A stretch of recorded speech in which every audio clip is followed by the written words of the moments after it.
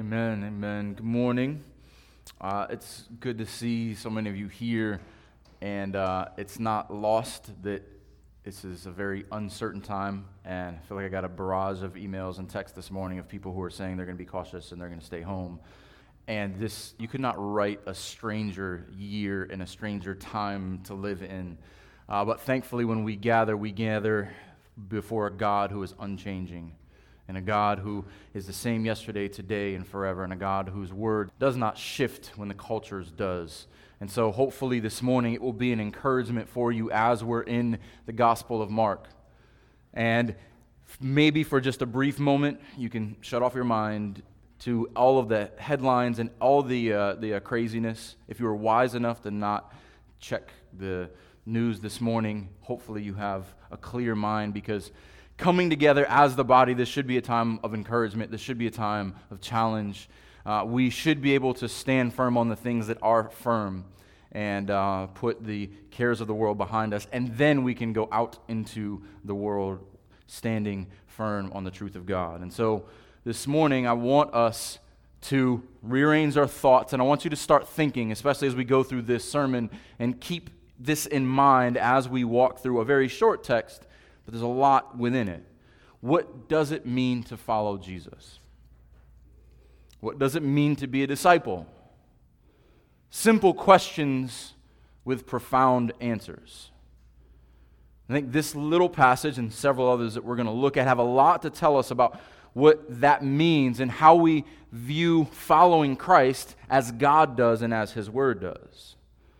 Because unfortunately, I think that in our culture, most people's ideas and most people's application fall way short of the standard that Scripture sets out for us. What does it mean to follow Christ? And when Christ calls someone, when He calls us, what is the expectation? How are we to respond? And as we think about this and get into this just very directly, we must ask ourselves, are we really following Jesus?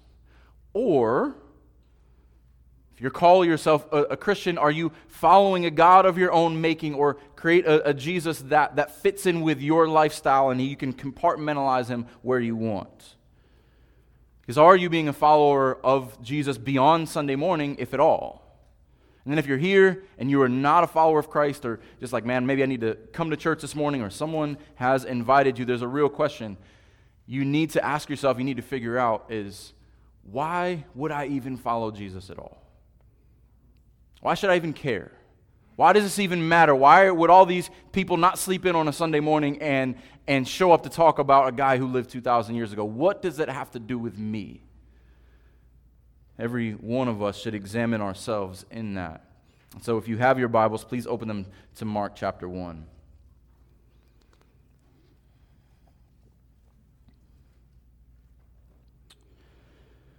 Mark chapter 1. So last week we ended on verses 14 and 15, and I told you we'd continue digging into them because they are so central to the message of Mark and the message of the Bible. And so we're going to expand on verses 14 and 15 again, and then show how it sets up verses 16 through 20.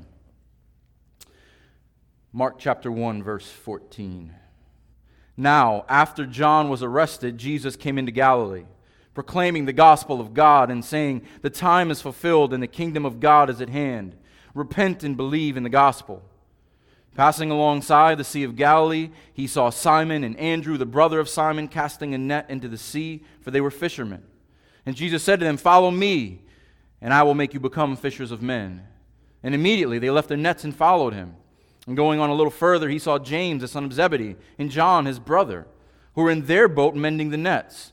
And immediately he called them, and they left their father Zebedee in the boat with the hired servants and followed him. Let's pray.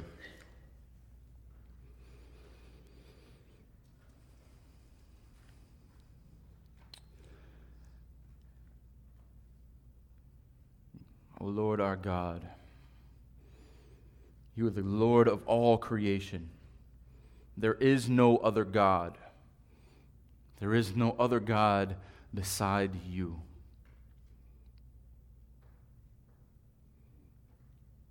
And in your infinite wisdom, you sent forth your Spirit to pen words on a page. Words that many of us are familiar with, maybe some of us have never heard before, that seem so simple, that seem so direct, yet have so much application for our lives.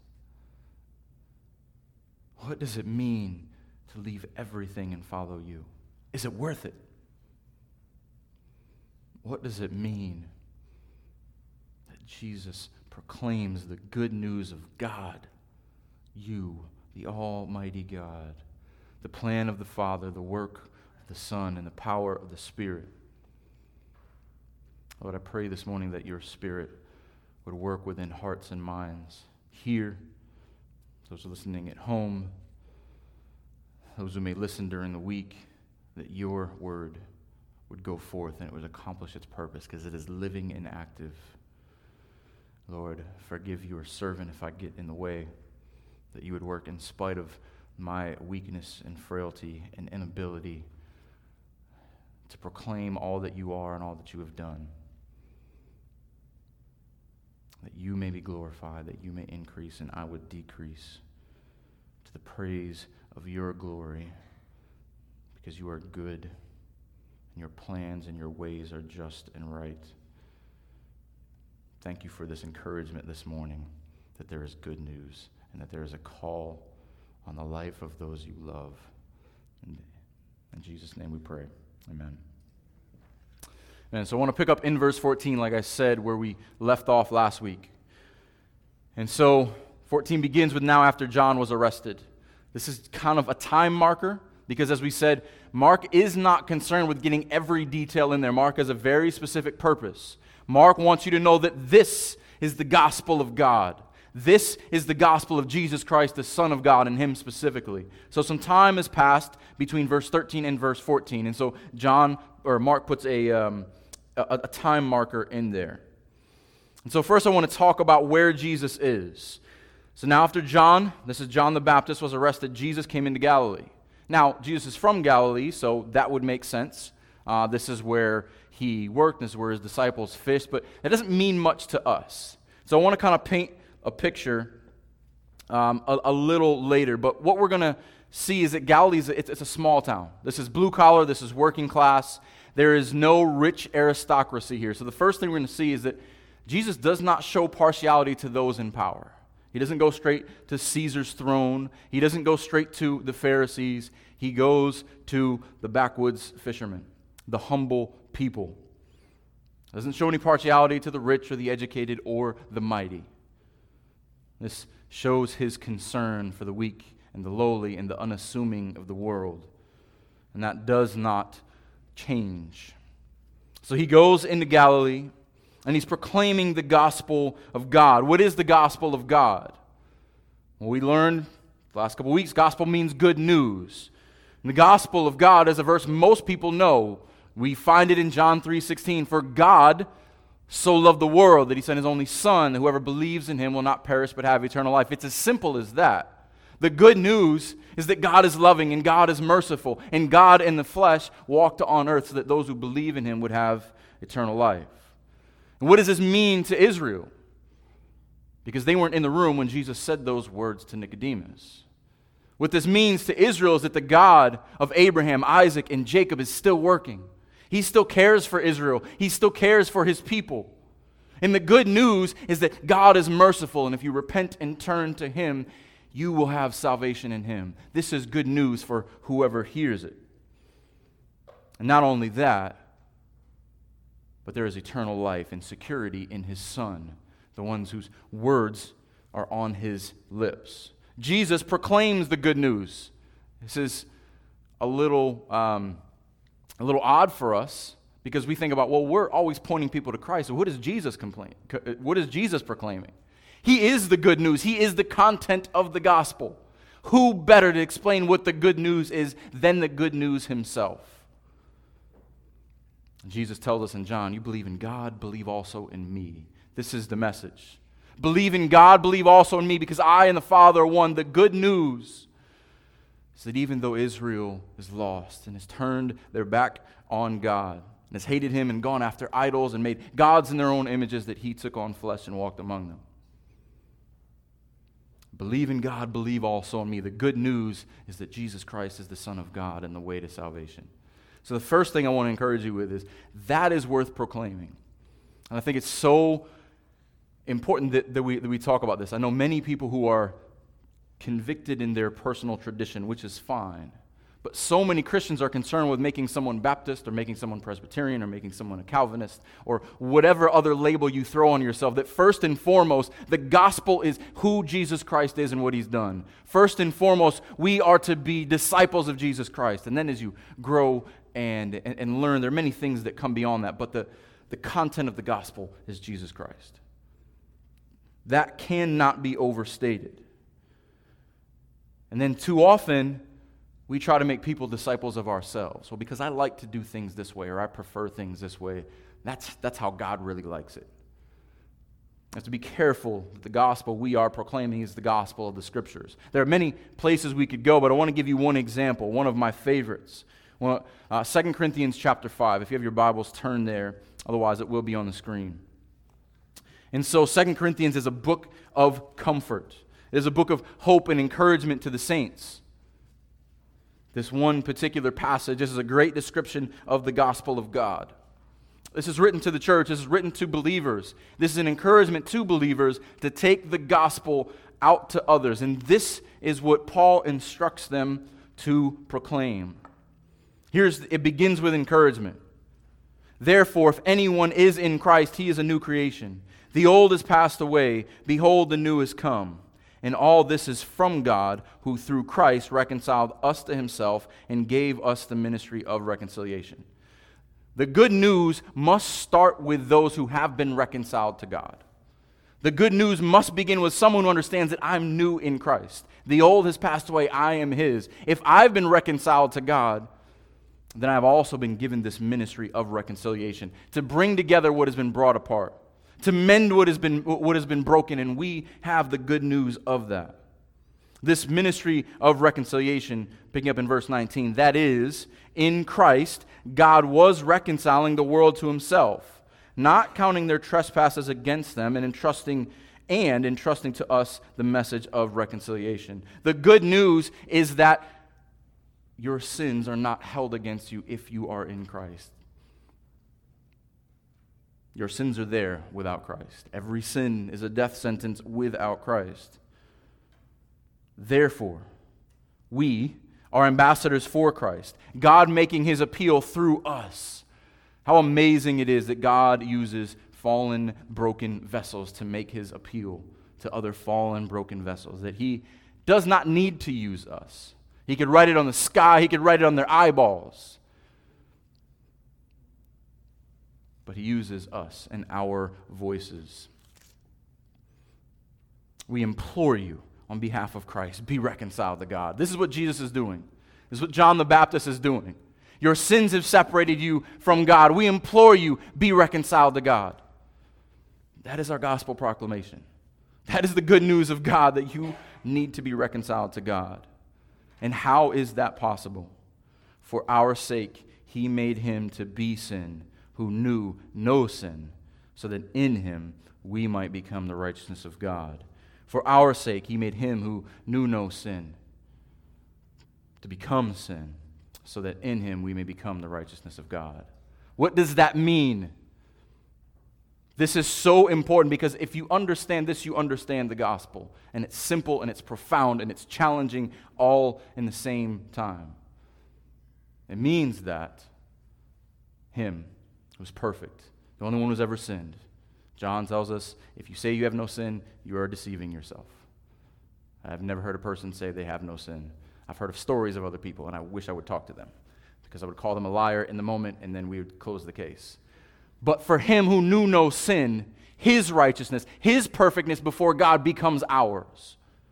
And this great exchange where the righteousness of Christ is given to those who trust in him through faith. And our sins are given to him so that the slate is wiped clean and we stand before God not only not guilty, but positively righteous, because his overflowing of righteousness has been given to us. This is a beautiful news of reconciliation, that broken people can be reconciled to a perfect God. because in his perfection he became perfectly man as well, so that he might take our place and be our representative. A lot of big words, a lot of big things, but be reconciled to God. God's perfect, you're not. Good news, Jesus is perfect. You can have his perfection through faith. Amen. This is the gospel of God. This is the good news. This is why Jesus had to walk on earth, so that all this could be fulfilled, so that God could be the just and the justifier of those who are lost. This is the gospel of God. This is what Jesus is proclaiming and explaining. But the message goes on, picking up again in verse 15, and saying, back in Mark chapter 1, the time is fulfilled and the kingdom of God is at hand. We didn't get in this much. What does it mean that the time is fulfilled? Well, the time is fulfilled means the kingdom of God is at hand. What time? The time. The time that all the prophets have been prophesying. The time that all the people of God have been anticipating. There will be a time, the day of the Lord, when the Lord will come. Everything up to this point finds its fulfillment right now. The time, because the kingdom of God is at hand. And this is different. Jesus talks about this kingdom. Because we don't have the idea of kingdom. We don't have kings and emperors and all that. But in that day, you were defined by whatever kingdom you lived in. So when they hear kingdom, they think, well, is it Rome? Is it Greece? Is it Egypt? Is whatever. But Jesus tells us that this kingdom is different. I'm going to spend a lot of time in the Gospels. These will be up on the screen. I want to bring these quickly. But if you have your Bibles, go to Luke 17. So when the Pharisees asked Jesus when the kingdom of God would come, he answered, the kingdom of God is not coming in ways that can be observed. Now notice this verb here, coming, it's a present action, meaning that it's continual. It's not just one moment.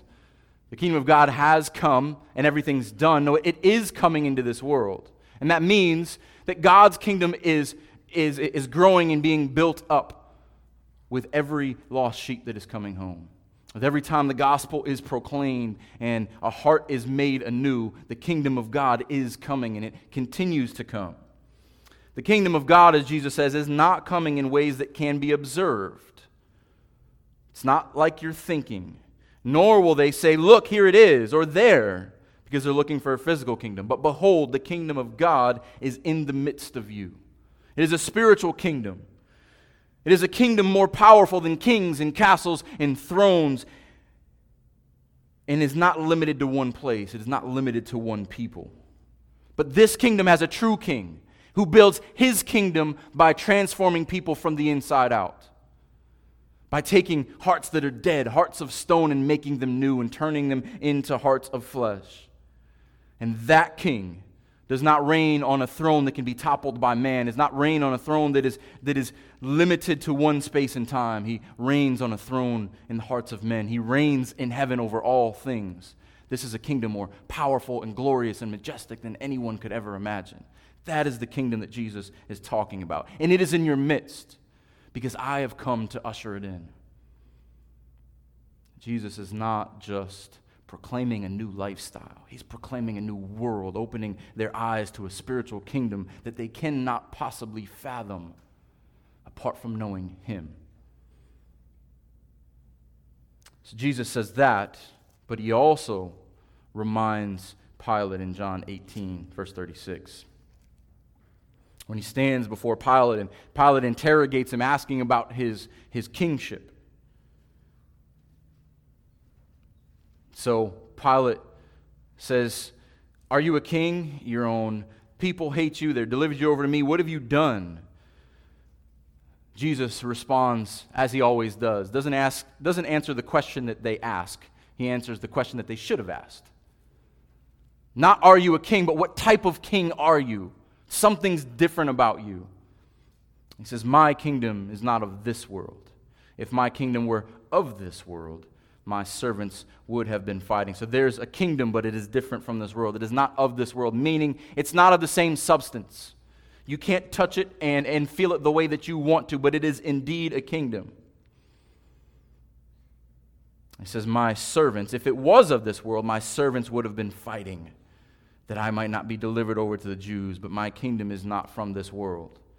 If this world were my kingdom, you would see my legions of angels with flaming swords in chariots that would terrify you. But this is not my kingdom. This world is passing away. My kingdom is not of the same substance. It is something better. And this is what Jesus is proclaiming, something new and something better before your eyes. You see me, but you can't understand. It is a glimpse. And his proclamation is that the people of God, those who trust and believe, his church are members of that kingdom.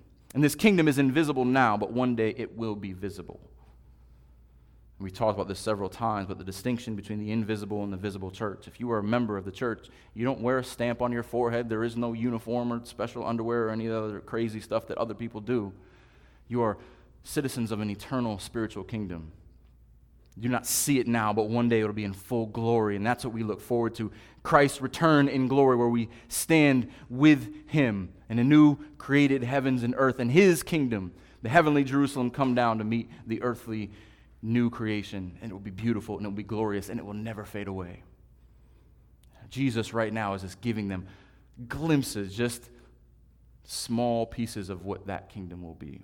This is good news. This is great news.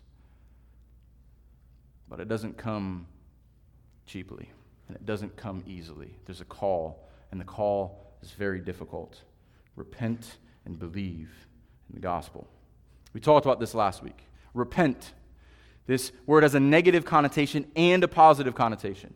Turn from something and turn to something. And this is also a continuous command. It can probably be translated, be converted. So we don't just get the negative aspect of it. Turn from, turn to, be converted, be changed from this into this. Or be born again. Because true repentance, biblical repentance, does not just come without faith or without belief. This is not a one-time thing, but a perpetual state of being. Be converted or repent. And the real question this morning is, are you converted? Have you converted? Have you repented? Like we looked at last week, turn from what is over here, which is death, and everything apart from Christ, and turn here, which is life. You must repent and believe. You must turn from and turn to. The word believe, in the verb sense, the action, is the same word for the noun faith. The action is believe. The noun, the subject is faith. These two things work hand in hand, and they're necessary for salvation. And this is the entire message of the Bible. The entire Bible. You can look at every story. Every moral of every story is repent and believe. We've looked at this a lot in our Deuteronomy study. Turn from these false gods. Repent of your wicked ways and believe in the Lord. The message of the least enthusiastic prophet ever, Jonah. His message to Nineveh, repent and believe. Jeremiah's message to Israel. Hosea's message to Israel. Peter's message when he preaches soon after Pentecost, repent and believe and be baptized in the name of the Lord Jesus Christ. And those who believed his words were baptized, and the Holy Spirit came and showed his glory and power in the early church. This is the entire message of the Bible. Repent and believe. Turn from, turn to. Jesus says it clearly and says it succinctly. Again, like we talked about last week, we can make this so complicated. We can try to have all of the great theological answers, which are good, and we should pursue those things, but don't forget the beauty and the simplicity of the gospel. Turn from what kills you. Turn to what makes you alive. Turn from your flesh and turn to life in Christ. And so some of you may ask, why do we talk about this all the time? Why is this so central? Turn from danger, turn to life, turn from your sin, turn to Christ. Why do we say this all the time? Well, because Jesus did, and John the Baptist did, so it's good enough for me. But I think there's something deeper going on here. Because there's a temptation to feel like, oh, I've heard that before. I'm a grown-up. I've got this figured out. You know, if in my mind, if I tip the scales and I do a little more good than I do bad, then I'll be fine. And God will accept me because I accept me. Isn't that what we try to tell ourselves? But the problem is we think we're the grown-ups in the situation. We think we're the ones that have it all together. But in reality, our Father in heaven knows us all too well and knows us like stumbling toddlers. And if you have a toddler, and we've got a few of those running around, you know that they love to go exactly where would be most dangerous for them. They love to go toward the open, hot oven. They love to run out into the street or run directly to the pool, even if they can't swim. And the toddler thinks they got it all figured out. Oh, what could go wrong? I've got the whole world before me. But loving, wise parents know better. And I'll tell you now, if you think you're an adult, you are just a very big toddler. Some of you have facial hair and all that kind of stuff, and you pay bills, but you act just like a toddler. And some of you respond like a toddler. When your father says, no, that's not good, don't run in here and die. Don't run face first into the pool. But I want to. It looks inviting, but you don't know how to swim, and I care for you more than that. Or when your parents put a wall in front of you and stop you from going. Why is this wall here? Why can't I go forward? Anyone ever had that prayer with God? Why am I stopping right here? Why won't you let me go any further?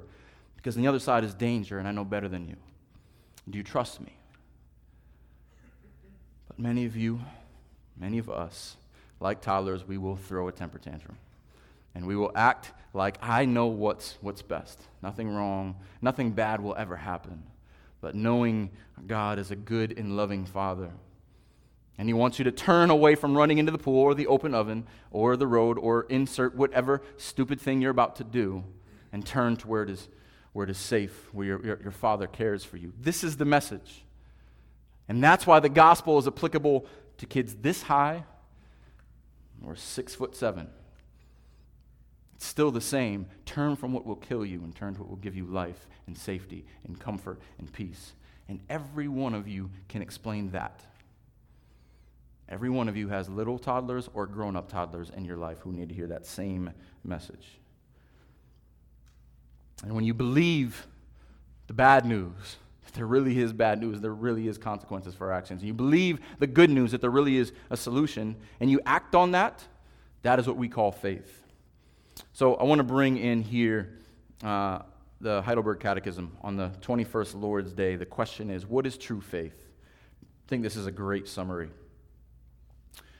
True faith is a sure knowledge whereby I accept as true all that God has revealed in His Word. At the same time, and this is key here, that's why I've bolded it there. At the same time, it is a firm confidence that not only to others, but also to me, God has granted forgiveness of sins, everlasting righteousness, and salvation out of mere grace only for the sake of Christ's merits. As Jesse asked last week, can you say that about yourself? Is this my Jesus? Has God granted forgiveness of my sins? Through Christ have I received righteousness and salvation by God's grace. That is faith. It is not a message just for those out there, for somebody else, but every one of us has to answer, is this true or is Jesus a liar? If I put my faith in Him and He promises all these things, will that be true? Is that true for me? And the writers of the Catechism finish with this. Catechism just means teaching, by the way. This is a teaching tool coming early out of the Reformation. The faith of the Holy Spirit works in my heart by the gospel. This is why we proclaim the gospel. I cannot change your heart. I cannot make you believe. I cannot do anything within you. But the Holy Spirit can. And He does it through the proclamation of the Word of God, the proclamation of the gospel. And the content of the gospel is Jesus Christ. So simple, yet so profound. We could spend all day talking about this and still not scratch the surface. But we need to get into the application. And so verses 16 through 20 are the illustration of this. Passing alongside the Sea of Galilee, he saw Simon and Andrew, the brother of Simon, casting their nets into the sea, for they were fishermen. Well, we know what a fisherman is in our context, but what is a fisherman on the Sea of Galilee? And first, I want to paint a picture of the Sea of Galilee. Just fun facts. thought this would be interesting. I have some pictures up on the screen because it's very beautiful. So, Sea of Galilee, the lowest freshwater lake in the world, and it's 13 by 7 miles wide. You can just kind of scan through those, Charles. That's fine. No particular order. But I love how Josephus, the early Jewish historian, describes this area. So remember earlier I said we're going to talk about why Jesus went here. One, it seems like it's beautiful. This is how Josephus describes it. He says it has pure, sweet waters, fertile soil, a pleasing climate. It supplies fruit and produce 10 months of the year, which supplied much of the region. He describes it as the pride of nature. This is the pinnacle of what nature's beauty looks like. And it is known for its beauty, and people all throughout the area would come here, and those who were traveling down to Rome or traveling further north would come down the Jordan River, make a stop here, and refuel and get their supplies. So this was a hub, and even in an unassuming area with a lot of fishermen, it had a lot to offer. So it was known for its beauty, but also for its violent storms that could come on at any time. This is why the disciples frequently would be caught in storms, and Jesus walks in the water and has to calm the waves and all that. But also what's important for us to understand that fishermen had a very important role in that society. Because in that society, it was fish, not meat, was the main staple of food. And so their fishing trade was very important then. They actually had 12 harbors during the days of Rome, and there's going to be a picture of it up there. And so, after the waterfall, which is beautiful, so there's the Sea of Galilee, and all of these little harbors, little cities, they had a business hub that went on in each one of those. And near the top, Capernaum is kind of where Jesus' home base was. Bethsaida, a little bit over to the right, that's kind of where we think John the Baptist was baptizing. Gennesaret is where he cast out the man with the demon. So you kind of get a picture. There's so much life happening in this small little lake. And so as we look at this picture of Jesus walking and seeing two brothers, and walking a little bit further and seeing two more brothers fishing, you can kind of get the idea. There's a lot of places to fish where they were. And so let's look at those two groups of disciples here. Simon and Andrew, who are brothers, and James and John, who are brothers. These two sets are mentioned most often in the Gospels, and we'll get to them more in the book later as we go on in Mark. One is going to be the most vocal leader, Simon Peter. One is going to be the beloved disciple who Jesus loves, who writes John's Gospel. And these are fishermen. These are hardworking guys. So these are early mornings, long days, and if you don't know what type of fishing it was, this is not rod and reel. These are big nets. They would have weights tied to the bottom of them. They're in a circle. They would throw them out, and they have to drag them back in along the bottom of the sea. And if they got caught, they would often have to dive down and pick up the rocks and carry them by themselves, hoping that fish got caught in these nets. This is a very difficult process. This is not an easy job, but it was very lucrative, and they did have a lot of buyers because the species of fish were plentiful in this area. And so this was a sweaty, stinky job that not a lot of people wanted to do, and Jesus chooses to go to these guys. And these guys, and if you don't know, John and Luke give us a little more details about what happened in Jesus' calling of his disciples. And we don't have all those in Mark because Mark gets straight to the point. But John tells us that Jesus met these disciples earlier. So he knew them, they knew him, but they went back to their real lives. Well, we meet this guy, John the Baptist tells us, check him out. He's the Lamb of God who's going to take away the sins of the world, but back to work with our fathers and in our fathers' businesses. But Jesus goes to the stinky and the sweaty and the lowly and the humble. Guys who have calluses on their hands and smell like seaweed. Jesus seeks them out. They do not seek him. This is one of the first lessons we're going to learn here, is that Jesus seeks and saves the lost. This is consistent throughout the Word of God. Moses was not looking for God. Abraham was not looking for God. But God knows where his sheep are. As we read this morning in our corporate prayer in Ezekiel 34, the picture of a shepherd who will seek out the sheep and who will care for them and who will provide for them. This is a shepherd, knowing that there is lost sheep, and he calls them and they hear his voice and they listen. And this is the call. Follow me and I will make you become fishers of men. First, we're going to look at follow me, and I've got a few observations. I think at 11, maybe more. Just a few. So, follow me. What does this tell us? One, this is very bold, because in those days, the smart Pharisees who had all the learning, typically the students would seek them out. If you wanted to become a learner, you would go find a Pharisee who you wanted to study under, or a teacher.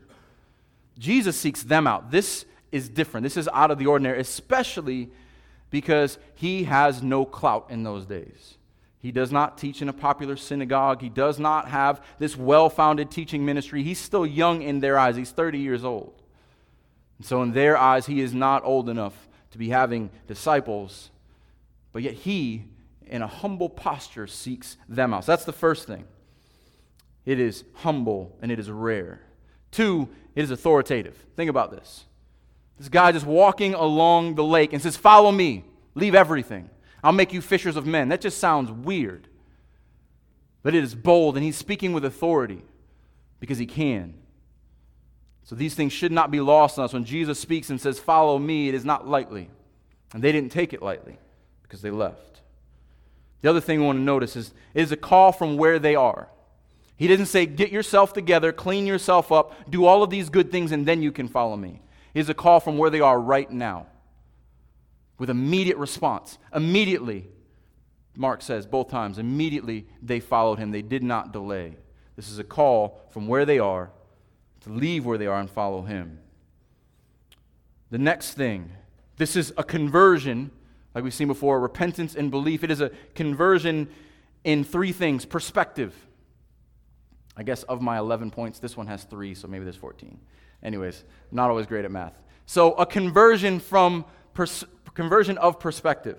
Instead of seeing things primarily as a fisherman, as a follower of my Father, now I'm going to see things from how he sees them. My perspective will change. But also, my priority will change. I'm no longer a fisherman. This is no longer my trade, my primary concern. And my pledge will change. My allegiance is no longer with my nets and the fish. My allegiance is now with him.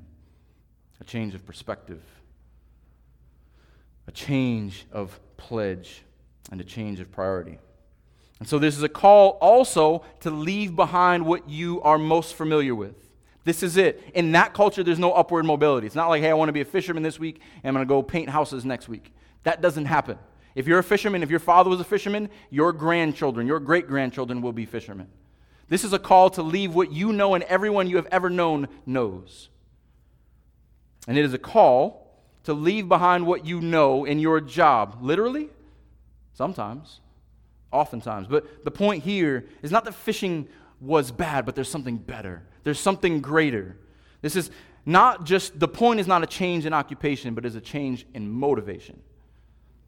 That is no longer bringing fish in that will satisfy me. There is something greater that I need to be satisfied in.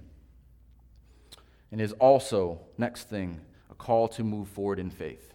Jesus doesn't say, come follow me, we're going to stay at this Hilton, we're going to travel here, we're going to have all these things set up for us.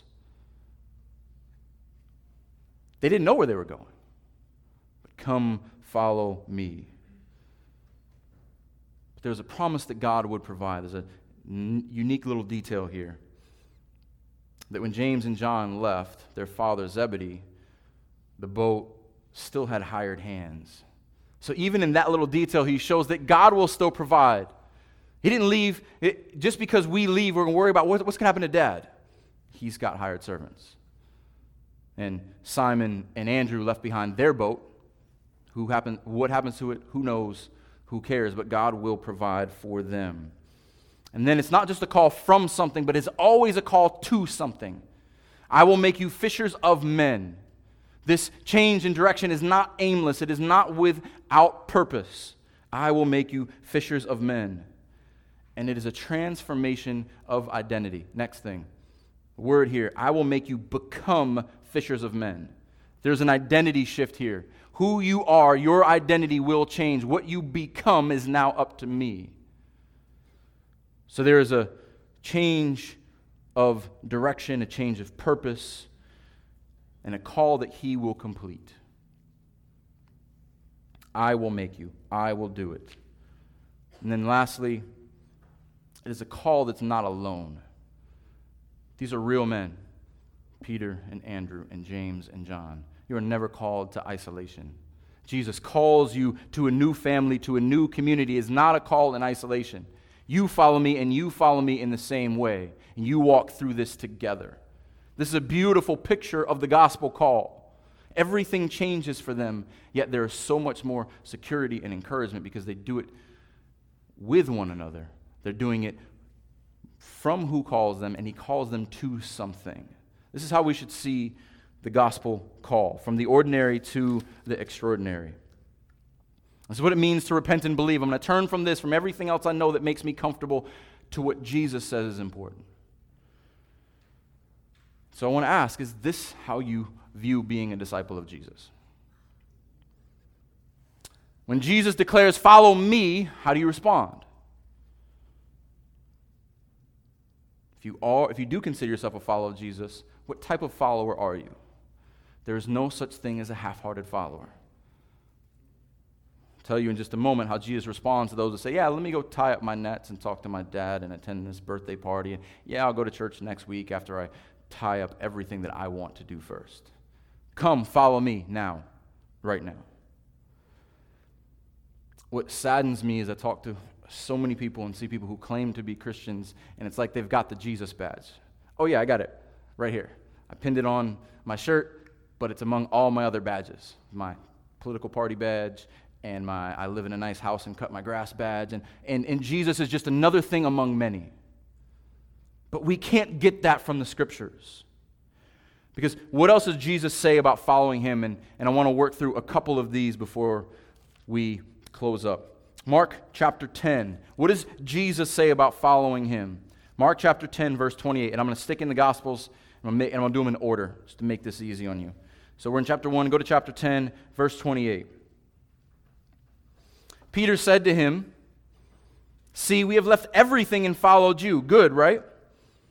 Jesus said, "Truly I say to you, there is no one who has left house or brothers or sisters or mothers or father or children or lands for my sake and for the gospel who will not receive 100-fold now in this time houses and brothers and sisters and mothers and children and land." First thing we got to see, there is blessing that comes from following Jesus and leaving everything behind. But we skip over this next word, with persecution. You can get 100-fold persecution. It is not going to be easy. It is not promised to be easy, but the blessings are there and they are eternal. And in the age to come, eternal life. This is what it means. Would I trade present comfort and present blessing and present familiarity for eternal security? That is what it comes down to. But he takes it a step further as we get to Luke chapter 9. And here's where the hard line is drawn in the sand. Luke 9, verse 23 through 26.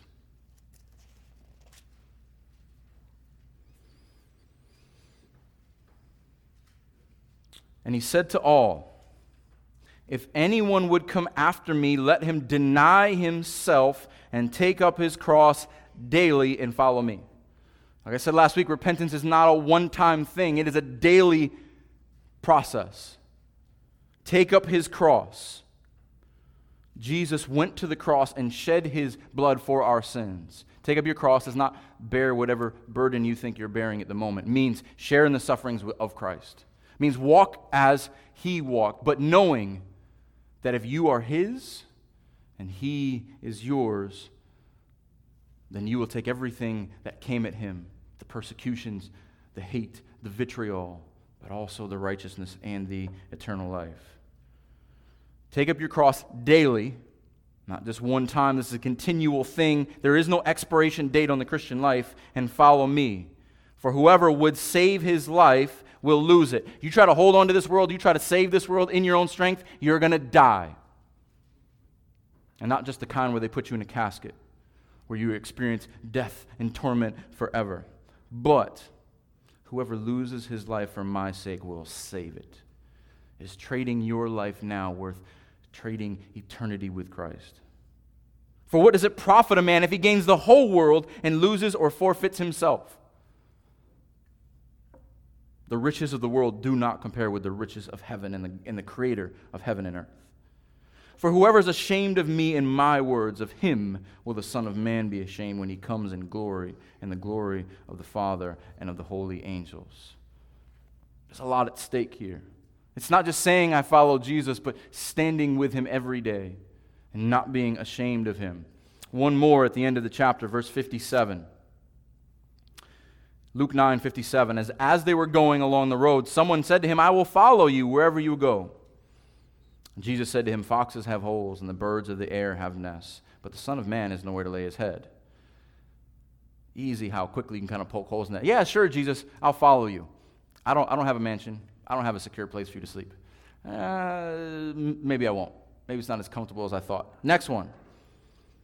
To another, he said, follow me. But he said, Lord, let me go first and bury my father. And Jesus said to him, leave the dead to bury their own dead. But as for you, go and proclaim the kingdom of God. Ouch. I mean, I can't even go to my father's funeral? If your father's funeral means more to you than the gospel, then you're not worthy of him. Yet another said, I will follow you, but let me first say farewell to those in my house. Jesus said to them, no one who puts his hand to the plow and looks back is fit for the kingdom of God. Follow me. No, Jesus, I want to reel these fish in. I've still got some things to take care of at home. If you see the work and if you see the labor and you think you could ever turn back, you're not fit for the kingdom of God. If anything else could compare with the news that I'm giving you, you're not fit for the kingdom of God. That is harsh. That's not the loving, happy Jesus that I want to create. Jesus says there's a narrow way. I am the way, the truth, and the life. It is not in burying your father. It is not in getting your house in order. It is not in getting a comfortable place to stay. It is me. And if you don't think that I'm better than anything else the world has to offer, you are not fit for me or welcome in my kingdom. This is a harsh, cold message unless you realize how great the glory of God is and the comfort of being with your Savior forever. Then it is all the comfort and peace you will ever need. And he says, I will make you fishers of men. The analogy continues, and we'll look at one passage in Matthew, and then I'll give you some application. Matthew 13. Follow me, and I will make you fishers of men. This is how Jesus describes the kingdom of God in the parable of a net. What does it mean to be a fisher of men? Matthew 13, pick up in verse 47. Again, the kingdom of heaven is like a net that was thrown into the sea and gathers fish of every kind. When it was full, men drew it ashore and sat down and sorted the good into containers and threw away the bad. So it will be at the end of the age. The angels will come out and separate the evil from the righteous and throw them into a fiery furnace. In that place there will be weeping and gnashing of teeth. What does it mean to be a fisher of men? A fisher of souls. The gospel is a wide net that goes out. Proclaim to every tongue, tribe, and nation the gospel, the good news of Jesus Christ, who lived sinlessly, who died totally, for those who would believe in him, who raised again, that they might raise to new life in him. And the message goes out, and everyone gets caught in the net. They hear it, but then they turn out to be trash fish, thrown back and tossed aside, and they will be burned in the fire. The gospel ministry does not mean that everyone you talk to is going to respond the way you want to. There are no guarantees in that. And so what can we learn from that? Just some simple applications from that. One, ever wonder why Jesus called his disciples so early? Jesus starts his ministry and soon after starts to meet young men and says, follow me. Why? In his power, he could have said, after his resurrection, here, have my Holy Spirit, go out, you have everything you need. But there are certain things you can only learn in the training. There are certain things you can only learn in walking with Jesus over time. So I want to encourage you, don't downplay being a disciple. Don't downplay the day-to-day learning with the Lord. Don't downplay his discipline, because there's certain things we can only learn and grow over time. Jesus, of anyone, could give them everything they needed to know in a moment, but he chose to walk with them for days and months and years so that they could grow and they could mature. And the Lord does the same thing with us. We learn so much more through the process than we do the results. Second thing, Jesus' disciples. These disciples, the word means learner, who became fishers of men. They became apostles, which means sent ones, who became evangelists, which means proclaimers of the good news, who became church planters, who made disciples by the power of the Holy Spirit, and we are the men that those men caught. Think about that. I will make you fishers of men, you 12 ragtag, lowly knuckleheads, as I like to call them. If you read the Gospels, they are knuckleheads. But we are still the fruit of their ministry. We are the fish that they caught. He is still working through the same message, through the same process. It's an amazing thing. So I just want to encourage you. The third thing, gospel ministry is much like fishing. It's a great analogy. Because it's a lot of preparation. It's a lot of patience. You might work all day and you won't see a catch. You may bring in a lot of fish that you can't eat. Sometimes are more fruitful than others, whether it's preaching, whether it's evangelizing, whether it's discipling, whether it's sitting down, encouraging someone. But just like fishing, when you throw your net or you throw your pole into the water, there is no guarantee that something's going to bite on the other end. It is completely up to the hand of God, and that's an encouragement to us. Just like you cannot make a fish bite a hook. You can't make someone respond to the message, but we're to be faithful to do it. Just like fishermen don't give up if they don't catch anything one day, or they don't catch the size they want, or doesn't have the fruit that they want. The analogy works. But if you are a fisher of men, this is gospel business. So, in conclusion, I want to leave you with 4 points. They'll be up on the screen. True faith requires repentance and belief in the gospel of God. That good news is that Jesus Christ saves sinners. True faith requires that you say that Jesus Christ has saved me. That is not the end of our calling, but the beginning. Jesus does not call you to leave you where you are. It's a call from something and a call to something. Next, the call to discipleship is the call to follow Christ and to leave all behind. It's on the next slide. A call to live for Him and a call to die for yourself. There's a call to live and a call to die. I'll just leave you with this. Jesus declares, "Follow me." How do you respond? Let's pray.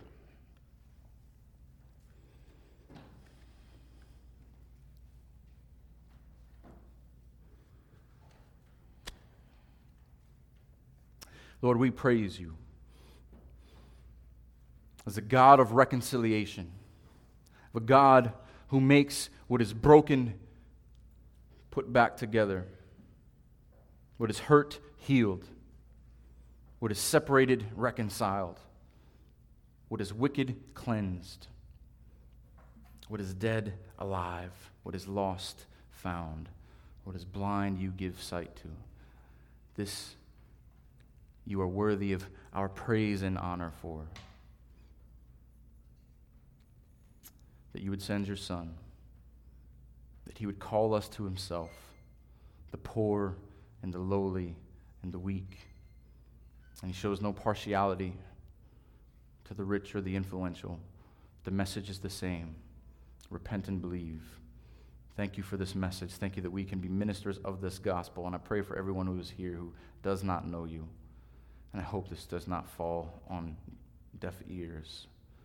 I hope the call to follow Christ is not done halfway. Lord, convict us, bring to our awareness anything that we're still holding on to. Our plow or our nets or whatever it is where we find our identity and our safety because we don't trust that you can provide. We don't trust your promises. We don't trust what you say. Help us to trust you. Help us to turn from those things and turn to you in faith, because this is where true comfort and peace and everlasting citizenship lies in your kingdom, and this is truly good news. In Jesus' name we pray. Amen.